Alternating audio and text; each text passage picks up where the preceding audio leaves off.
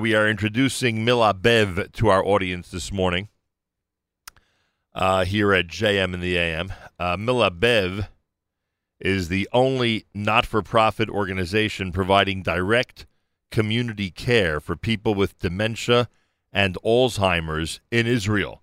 They have 4 day centers in which they provide therapy, including art therapy, music therapy, animal therapy, and movement in a social setting explicitly designed for people with dementia and Alzheimer's. Mila Bev operates other programs in the community as well, including at-home care and the Pe'ima program for people with young onset dementia. June 27th, this coming Thursday, they have their annual Sunset Hike to fundraise for Mila Bev.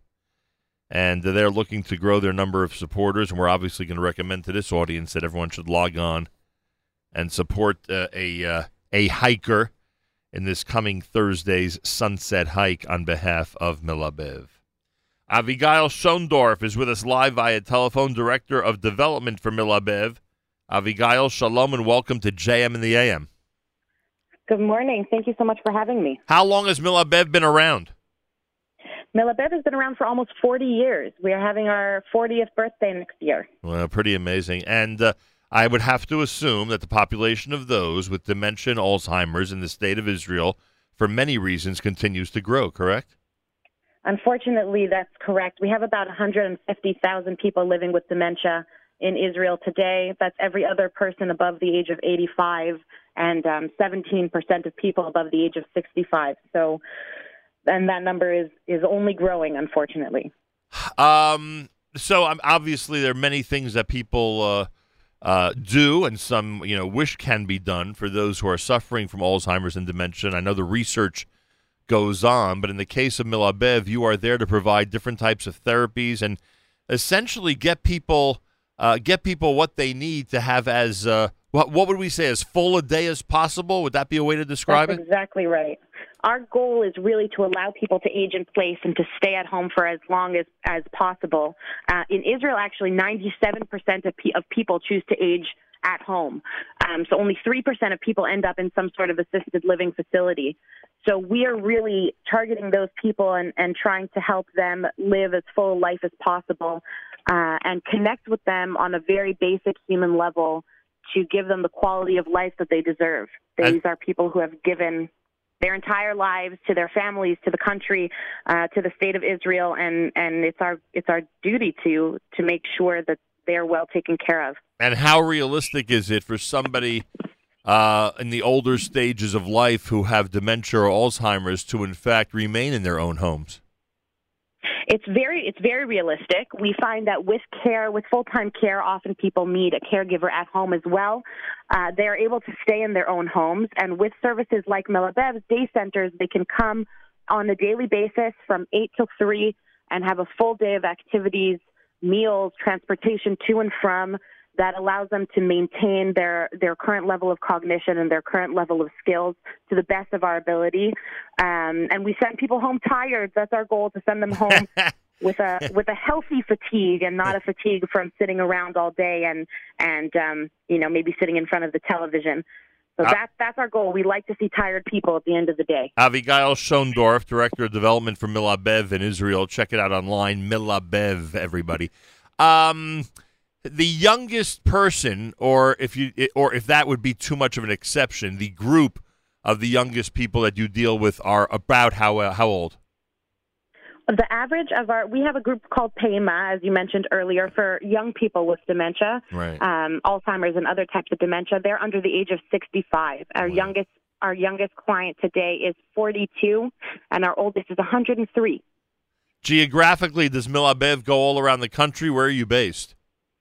Our day centers are based in Jerusalem. We have 3 in Jerusalem and 1 in Beit Shemesh, and those centers are divided up according to language and culture. We know about people with dementia that they revert back to their mother tongue and their culture, the culture that they grew up with. So we have a center exclusively for English speakers. We have groups exclusively for Hebrew speakers, Russian, and French speakers. And our center in Beit Shemesh is a bilingual center. All activities are done in both Hebrew and English, and we have I think, 15 different languages spoken in that center on any given day. But the rest of our services, the Melabev at Home program, goes all around the country. Currently in Haifa area and North Jerusalem, the center, and a little bit in the Shpela. We're all over. You must have incredible staff and volunteers. We have the most amazing staff and the group of volunteers who are so dedicated. All of the hikers who are participating in this week's Sunset Hike on Thursday are volunteers and are involved with Melabev. They're our ambassadors getting the word out about the work that we're doing, and we could not be more grateful. Where's the hike happening? Where's the Sunset Hike to benefit Melabev going to happen? This year, we're going to be hiking in Nes Harim, which is a beautiful location just right in between Jerusalem and Beit Shemesh, nice. In the hills there, and it's really gorgeous. That will be followed with a barbecue dinner and some music, entertainment to really show our appreciation to our volunteers and make sure everyone has a good time.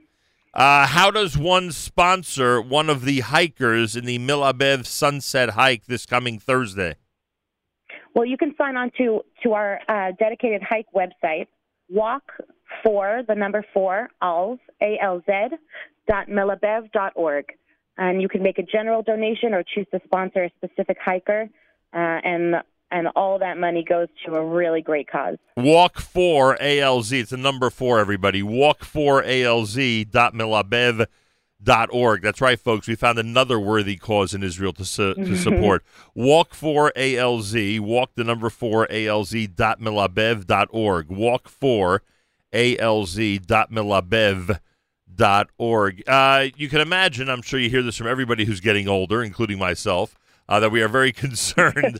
We're very concerned about our own destiny when it comes to remaining as cognitive as possible. Is there? I know this is not directly your area, but I'm sure you're surrounded by it. Is there a lot of progress? I am. Is there a lot of progress in the area of trying to solve this whole Alzheimer's situation?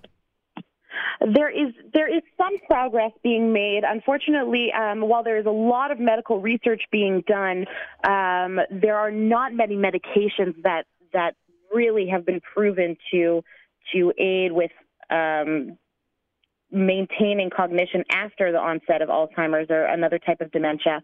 But what we definitely recommend is that people live a healthy lifestyle, watch what you eat, don't smoke, do everything that's good for you.